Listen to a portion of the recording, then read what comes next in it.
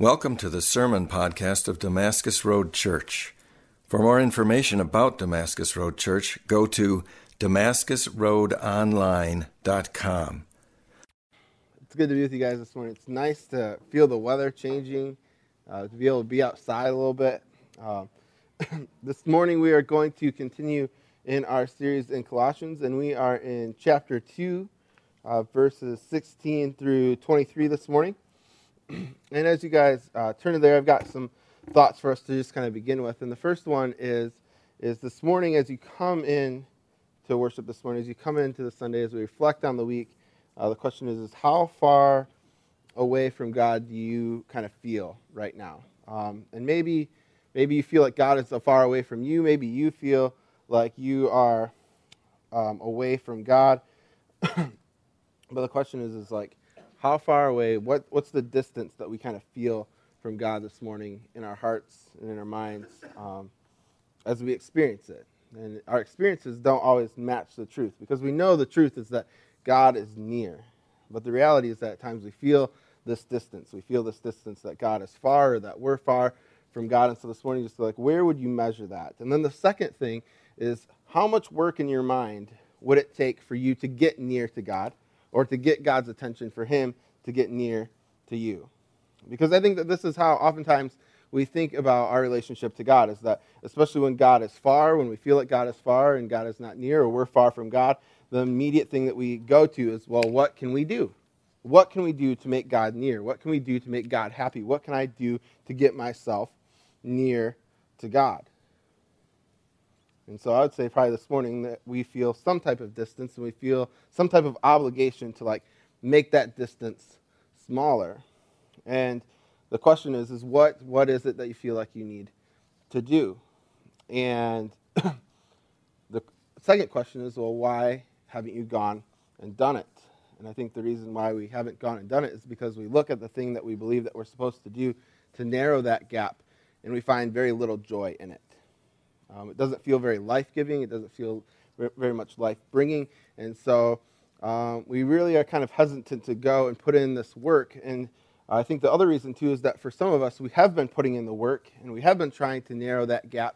And it seemed incredibly futile. We just don't ever quite get close enough to God that we ever hoped or wished. And so at that place of kind of exhaustion, at that place of frustration, we kind of have two choices. We can give up, or we can keep pressing on into this work and hope that someday it will yield some type of results, where we will find that life that we're looking for. We'll find that peace. We'll find that fulfillment that we are looking for. And I think that it is in this place of distance and of works and of trying to close that distance in relationship to Christ, in relationship to God, that Paul speaks to us this morning. And so if you guys are there in Colossians chapter 2, verse 16, we're just going to jump into the verses. And so this is what the text says.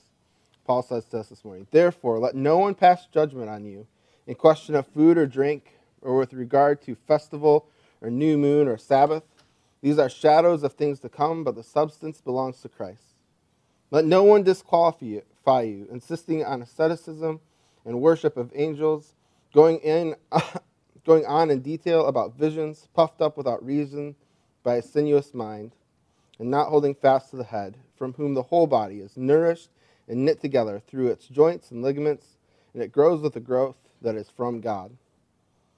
If with Christ you died to the elemental spirits of this world, why, as if you were still alive in the world, do you submit to its regulations? Do not handle, do not taste, do not touch, referring to things that all perish as they are used, according to human precepts and teachings. These have indeed an appearance of wisdom, in promoting self-made religion and asceticism and severity to the body, but they are no value in stopping the indulgence of the flesh." Would you guys pray with me this morning? Dear Lord God, I just thank you for this day.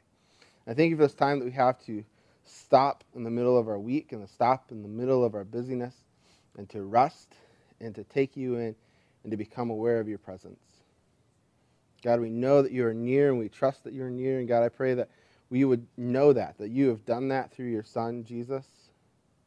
And God, I pray that whatever distance we perceive or feel this morning that that would go away and that we would feel your presence near, that all we'd have to do is submit and rest in you. God, we love you and we love the work that you've done for us, and God, we praise you for it.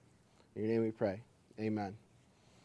And so in this passage, I believe that there are kind of two different lies that Paul is going about attacking. And the first one is this idea that a relationship with God is something to be earned. That this is the lie that is going around being taught to the people at Colossae through false teachers, is that if you want to be close to God, if you want to be near to God, you must do certain practices and certain things to prove your holiness and worthiness before Him, before God is going to be able to accept you. And I think that in the back of our minds, we still struggle with that lie. In the futility of our minds and the futility of our faith, we struggle with that. Like, we will think about the ideas of like, well, is this happening in my life because I did these things over here? Is God punishing me? Do I need to do these things to make myself right with God? We use this term, I need to get right with God, as if it's something that we do with Him, for Him, to make Him happy with us. Yet again, like He's this angry Father that we need to somehow reconcile with through our own strength and our own works and our own ability. And so that's the first lie. And then the second one is attached quite closely to it, and is this idea that God is far away, that God is not near, that somehow in our frustration of Him, and somehow in our angering of Him, He has left us. And so not only is He not near, but not only are we not in relationship with Him, but He is far, far away. And so these are the lies that I believe that Paul is trying to address.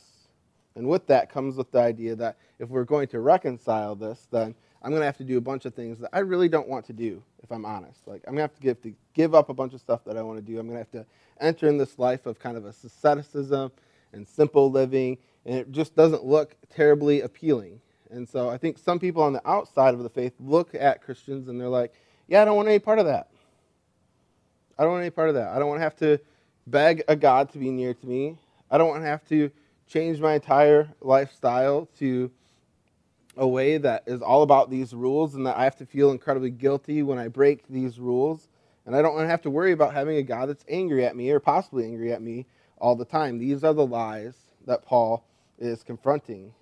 But the truth is that God has provided relationship to Himself through His Son. God has provided relationship for us through His Son. And the other truth is that He is incredibly near, and He desires to draw us even more near to Him and give us joy and blessing and growth that only He can provide. And so God wants us to know that He is near. God wants us to almost like wake up from our sleep and become present to Him and say, look, I was here all along. Even when you thought that you were far from me or that I was far from you, I want you to know that I was present and I was near the entire time. And so Paul begins to attack these two lies with a warning. He begins with this warning that we see in verse 16, and this warning is, therefore, let no one pass judgment on you in question of food and drink with regard to festival or new moon or Sabbath, for these are a shadow of things to come, but the substance belongs to Christ. He goes to these things that in this time, in the kind of like social world around him, and these false teachers, they're carrying around many sub-Jewish philosophies, these ideas that new moons and Sabbaths and religious holidays and festivities were incredibly important, and that if you were to make God, if you were going to appease God and make God happy with you and be in relationship with you, you had to follow these kind of strict religious holidays. And at one point in time, these strict and religious holidays came from God. God mandated the people of Israel to celebrate Sabbath. He mandated the people of Israel to celebrate new moons, and He established the festivals throughout the calendar year. These things were things that God had ordained in the Old Covenant. And the reason why He ordained them, the reason why He put Sabbath in place and put these festivals in place, was to create time and space where people could come together and remember what God had done for them, to draw near to the heart of God, to hear from God and know that God loves them and has deep affection for them, to remember how God pulled them out of Egypt and how God had saved them and brought them into Israel and given them a new place and a new land. What happened is over time, people begin to forget the heart of God behind these practices, and they began to just dutifully do these practices. They lost the reason for the practice, and instead, they became slaves to them. They misunderstood that the point of these practices was not designed to make God happy, because God was already pleased. His joy was already fulfilled. But instead, these practices were designed to bring joy to the people, so they might know that God is near and that God was full of love for them. But they missed it. They missed the point. And so they continue throughout history practicing these Sabbaths, these sacrifices, and to the point where God says, look, you guys just need to stop. You just need to stop. In Isaiah, he says this. He says, stop bringing me meaningless offerings. Your incense are detestable to me, your new moons, your Sabbath, your convocations. I cannot bear your worthless assemblies. Your new moon feast, your appointed festivals, I hate them with all my being. They have become a burden to me, and I am weary of bearing them. You see that Israel, throughout time, they lost the point. They lost the perspective of why they enter into Sabbath, why they enter into these festivals. They lost the point that God had already done the work of creating a relationship with them. And instead they thought the only way that we get to have a relationship with God is if we fulfill these practices. If we just check these boxes, then God might be happy with us. If we check these boxes, then maybe God will give us a good harvest. If we check these boxes, maybe God will give me a child. If I check these boxes, maybe God will have favor on me. And God's saying, no, the festival in and of itself exists because I've already have favor on you. I've already wanted to bless you. I've already wanted to share my heart with you. And I wonder to what degree we too have fallen like Israel. To what degree do we just come in on Sunday morning because it's Sunday morning and this is like just what we do? And so we come in Sunday morning and we see everybody and we listen to me speak, and then we go out and we have dinner wherever, and then we take a nap and do whatever it is that you also do on Sunday mornings, and the day goes by, and so we go every year, 52 weeks, time and time again, coming in, coming out, saying, man, I hope God is pleased with my attendance at church. I mean, how many of us come ready to experience God's grace? How many of us come expecting to come and worship, and that worship wouldn't be just like rogue words on a screen that we just kind of drone through for 2 songs, then 3 songs at the end, but instead that it's a place where we can engage the heart of God, where we can read those words and be reminded that God is in love with us, that God is near to us, that God has already done the work of blessing us and being near to us through his Son. I think in many ways we are like Israel, even in my own heart and in my own life. I mean, how many of us read our Bibles, pray, do supper club, kind of all in an effort to meet a social standard of being a Christian, than actually coming to experience the real life presence of God? I mean, what if supper club could be this place where we come together as a body and we're like, man, there is much joy because there is a diversity of people, there's a diversity of opinions, and there we find God, there we find the beauty of God. What if reading our Bible wasn't just this thing to where we could check the plan on our reading list and say, you know, we can report to our accountability people, hey, I read my Bible this week. What if it was this place where we went to the Word with some intentionality and said, where am I going to find God? Where am I going to find his love, his joy, his peace? What if prayer wasn't just this place where we went and just rambled all of our quick requests to God? You know, there's this thing in ministry I found myself saying quite a bit right before we do ministry, like right before we do worship service or right before we do student ministry. It's this thing that we say all the time, and it's this word that keeps coming out of my mouth. It's called pray real quick. Let's pray real quick. Let's pray real quick. And I think that there's kind of like this irreverence in this idea of like, hey, we just need to pray real quick. We just need to see, if we can just check the box that we've prayed, and so thus since we've prayed, we can like kick off whatever thing that we've done. Now, I think it's good that we start with prayer. But I think it's bad that some of my volunteers and some of the people I'm around have created it into an acronym. They call it PRQ, pray real quick. Do we take the time in our prayer life to hear from God? Or are we the ones just doing all of the talking? Do we come so we can meet intimately with Christ? Or do we come just hoping that maybe Christ will hear us, but we're not really sure, but hey, we know that we're supposed to do it. It feels compulsory, so let's just do it. Let's check that box. Maybe God will show up, maybe you won't, but hey, at least we prayed. If he did, good. If not, hey, we prayed, but oh well. Are you guys with me? Our spiritual lives are so intimate. We come together on Sunday and we do this thing that is our spiritual life. We come together and we can say that we do supper club and discipleship group, and we're like, oh, those parts of our lives are spiritual. But you guys got to realize our entire life is spiritual. And God is with us through all of it. And I even find myself throughout the week designating times that feel more spiritual or more holy than other times. When in reality, the whole time is holy and the whole time is blessed. And God wants to be near and a part of all of it at all times. I think about this relationship that I have with my wife, with Rebecca. Because a lot of times what we want to do is we just want to do stuff. We just want to do stuff so we can check it off and just say that we've done it and say, well, because I did this thing, I love you. And so what happens sometimes is that I'll come home from work and then I'll start working on a project. And I will work real hard on the project all night, and then I'll get time to where we're supposed to go to bed, and I'm expecting Rebecca to faint over me. Wow, I'm so glad that you did this project that I wanted you to get done. I'm so glad that you did that for me. Because I'm like, hey babe, look at what I just did.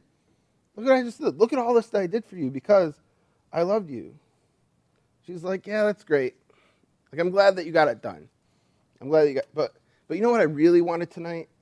I really just wanted you to be with me. She's like, you could have done that project some other time. What I really wanted was you to just be with me. And then there's also times in my marriage where it goes the other way around, where Rebecca will be compulsory cleaning the kitchen. She has this kind of idea in her mind that she's got to prove herself to be this wife. And I'm like, Rebecca, you don't have to clean. You don't have, the kitchen can stay a mess for a night. And she's like, no, I've got to get it done. I've got to get it done. I'm like, but it's okay. Can I help? And she's like, no, I don't want you to help. I'll just get it done, and then I'll come to bed, and I wouldn't even say thanks for cleaning the kitchen. It's probably not good, but I'll be kind of down and mopey, and she's like, what's the matter? I'm like, I really just wanted to spend time with you. But you had to get the kitchen done. You had to get the kitchen clean. She's like, yeah. And so, see, in this marriage, both her and I, we're guilty of this. We're doers. We want to get stuff done. And we want to find value in the things that we get done because that's the way the world around us operates. But that's not necessarily how relationships work. Relationships don't necessarily work in what we can do for one another, what we can get done for one another. What I find is that at the center of relationships, where there's joy, where there's life, where there's meaning, is this place where we just get to be together. Where we just get to hang out, where we just get to enjoy one another's space. And so in this passage, I don't think that Paul is necessarily against practicing various practices. He's not against prayer. He's not against Bible reading. He's not against coming to church. But what he's against is just doing the practice just so we can say that we did the practice. To say, look, God, I loved you. What he wants is he wants for us to enter into these practices and find presence with him. And I think all too often we fall incredibly short. We come to church and we do the church thing and we're like, all right, did church, or we do the worship thing, or we say our prayer real quick. And in nowhere in any of those things we say, look at all these spiritual things that I did, but nowhere in there in any of those things did we ever meet intimately with Christ, where we never with him. And was he never really with us? I think the other reason why we go to works and try and get stuff done is just we want to appear to have it all together. We want to appear to be spiritual. If we look at the people of Colossae, Paul warns them, he says, let no one disqualify you, insisting on asceticism, the worship of angels, and going on details about visions puffed up without reason and a sensuous mind. What Paul is saying is don't get caught up in these man-made practices that have the appearance of holiness.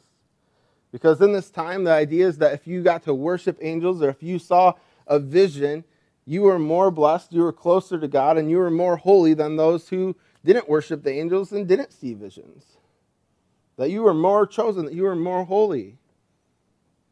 And sometimes I think we fill our lives with practices that make us feel self-righteous, make us sleep at night because we prayed real quick.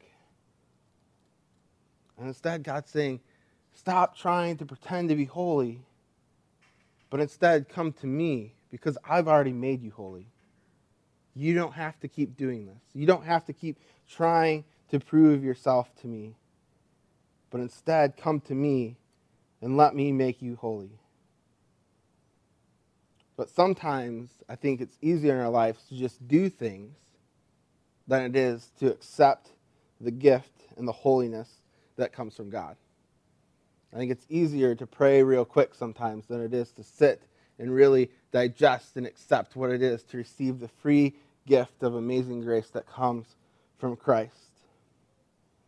And you know how I know this? It's because as a culture and as a society, we have a really hard time receiving gifts.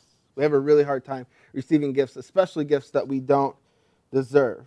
I mean, there's this kind of like societal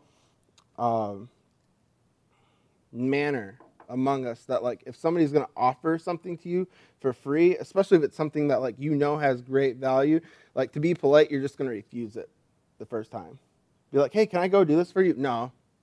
Hey, can I give this to you? No, it's all right. Be like, no, I really want you to have it. And you're like, well, maybe. No, I really want to do this for you. Then you kind of like awkwardly say, okay. And at this point, like the person that wants to do it for you, they're kind of tired, right? Because like they wanted to do it for you the first time, and now it's the third time. And it's just like, come on. I am trying to bless you. I am trying to give you this thing that I know will give you life and will give you joy. What are you sitting on your hands about? And you're sitting there like, man, I don't know. I don't know if I'm worth it. But the thing is that person offering this free thing to you, in their mind, you're already worth it. In your mind, you're already there. You don't have to prove anything. You don't have to sell anything. You don't have to give them any money. Because in their mind, they've already counted the cost. They've counted your worth. And they're saying, hey, I want to give this thing to you. No cost. And we need to learn to accept it as free. You know, the only thing that Americans get really excited about receiving for free is T-shirts.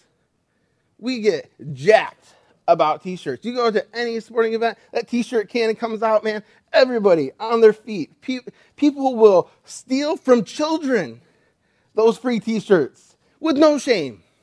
They'll be like, yep, got my T-shirt. So much pride, so much joy, so much life. But when it comes to receiving other things, we struggle.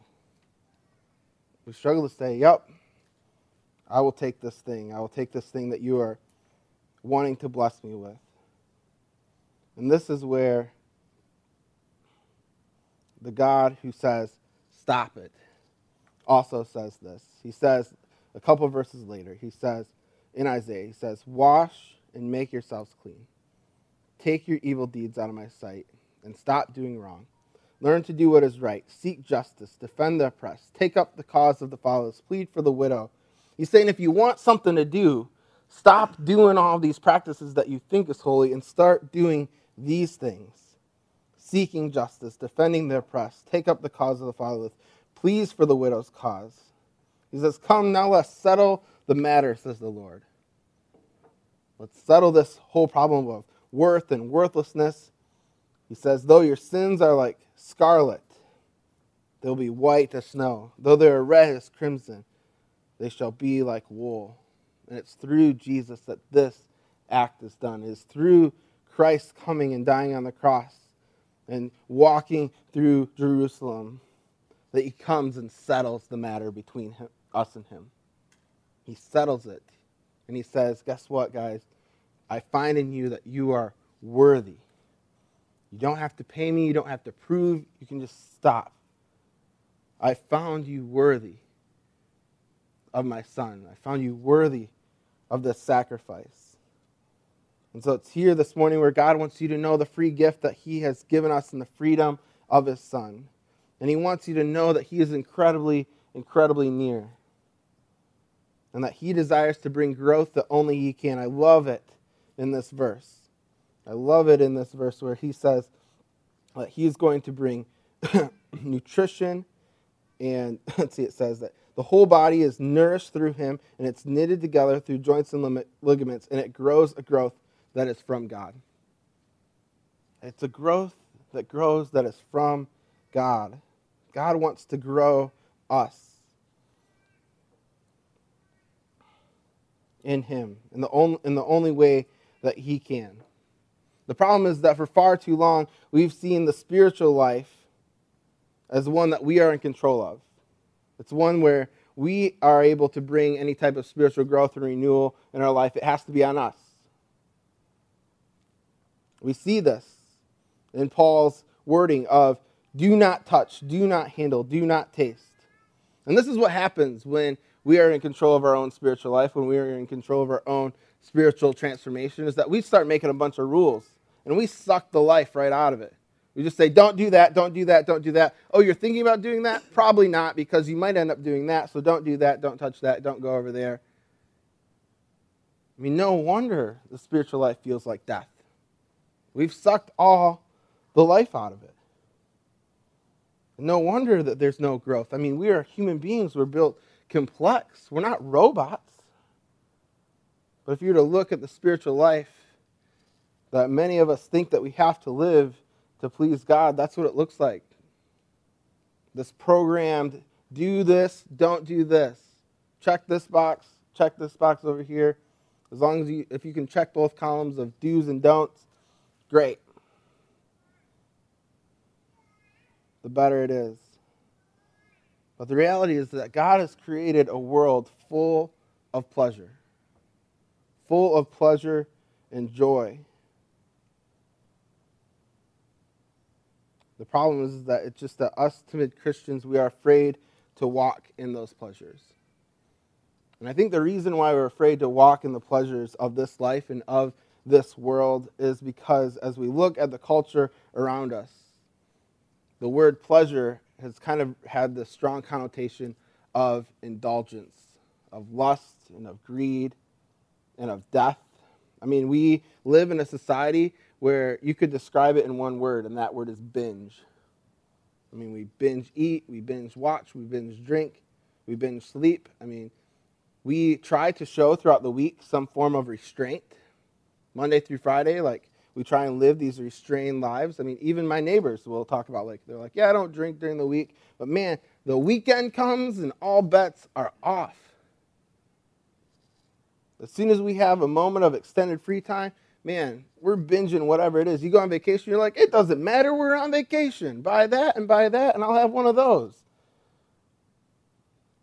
And this is where we see the wisdom that Paul says that, look, this idea of do not touch, do not do, like, eventually it's going to boil over. And it's not actually going to prevent you from indulging in any of your fleshly desires. Instead, it's going to boil over, and you're going to end up just binging in all of it.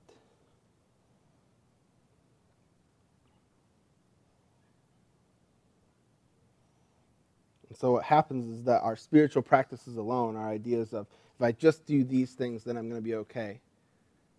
If I just check these boxes, then I'm going to be okay. What ends up happening is that we end up further away from God. We end up further away from what God desires for us. We end up binging on all of these different things.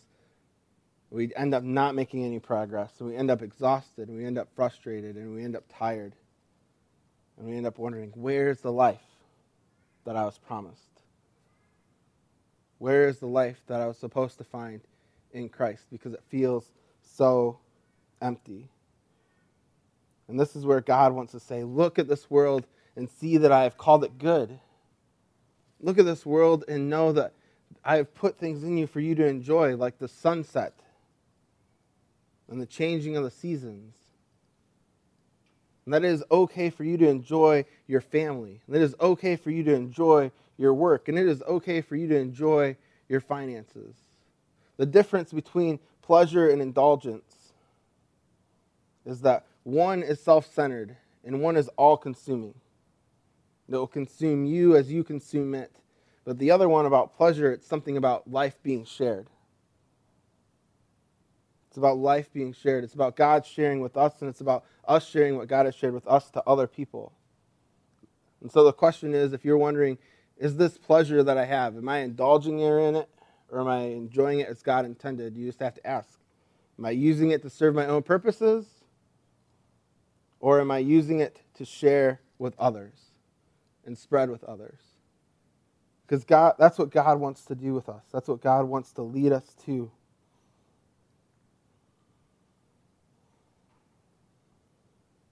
He wants to move us from people that have been discontented with God's pleasures and God's creation. He wants to move us towards this place of being cultivators of relationships, cultivators of his life and his joy. I believe that we're in a place where we need to reclaim pleasure in our society. And we need to start pointing out things that are good, things that are healthy, things that bring life, because we live in a world that doesn't know where life is. They live restrained 5 days a week, and then they let it all go 2 days of the week just to come back into Monday to try and rein it all in again. They don't know what's good. They don't know what's bad. They just know what they're not trying to do during the week, and they know what they're doing on the weekend. And we need to be people that have an entire life that lives holistically, that says, look, there's goodness everywhere. And you don't have to consume it. You don't have to indulge in it to love it, to enjoy it. Instead, what you need to do is you need to share it. And so my challenge for us this week is to understand that God is near, even though he might feel far away. To understand that there is nothing we can do to earn a relationship with him, but he's done all the work on the front end, especially as we come to this weekend of Good Friday and of the resurrection, where Christ paid for it all, where Christ did it all. Know that God is incredibly near. And know that God has brought incredible pleasure into your life for you to enjoy, for you to share with others. And so as we think about our practices, as we think about our spiritual practices, we think about heading into worship next. I want us to see this worship not as just some rogue droning. We have to get through 3 songs before we can talk to our friends again and figure out where we're going to go to dinner. What I want us to see is that this is an opportunity for us to engage intimately with God, to engage intimately with the Son. What I want us to do is, as we go out this week, I want us to think about intentional times of prayer, intentional times where we pick up Scripture, where it's not just reading Scripture for the sake of saying, yep, I checked the box, but I want it to be a place where we can intimately connect with God. Because it's in those places of taking spiritual intentionality to be near to him, to be present to him, is where we're going to be able to find more and more pleasure in this life. And the more and more pleasure we find, the less discontentment we're going to have. And the less discontentment we have, the less likely we are going to go and binge on something that we hope to bring us life. And so my hope this morning is that we would put off these practices just for the sake of doing them, but that we would come near to God, and that we would know his good pleasure that he has for us. To know that we are worthy, that we are chosen, that he's done the work for us. Would you guys pray with me this morning? Dear God, I thank you for this day. I thank you for this time that we have to get into your word. And God, I pray that you would transform us. I pray that we would let go of trying to transform ourselves. That we would let go of these ideas of do not touch, do not taste. But God, that we would let you come in and bring healing to our lives where we need healing, because we do. There are things that we do not need to touch anymore. There are things that we do not need to taste anymore. But God, we are not going to get there on our own. Instead, what we need to touch and taste and experience is you. And God, I pray that you would be incredibly near, that you'd give us a hunger this week to get into your word, that you'd give us a hunger this week to pray and to sit in silence with you, that you'd give us a hunger to get in community with people. Pray that you'd give us eyes to see and ears to hear the good things that you've put into this world. And that we would begin to share those things with others. That we would share laughs. that we would share life, that we would share joy. God, we need you in our lives, and I pray that you would just create a week of spiritual renewal as we move towards the resurrection, as we move towards remembering the incredible work, the miraculous work that you did through your Son. God, we love you, and we freely accept the work that you've done. We are incredibly thankful. In your name we pray. Amen.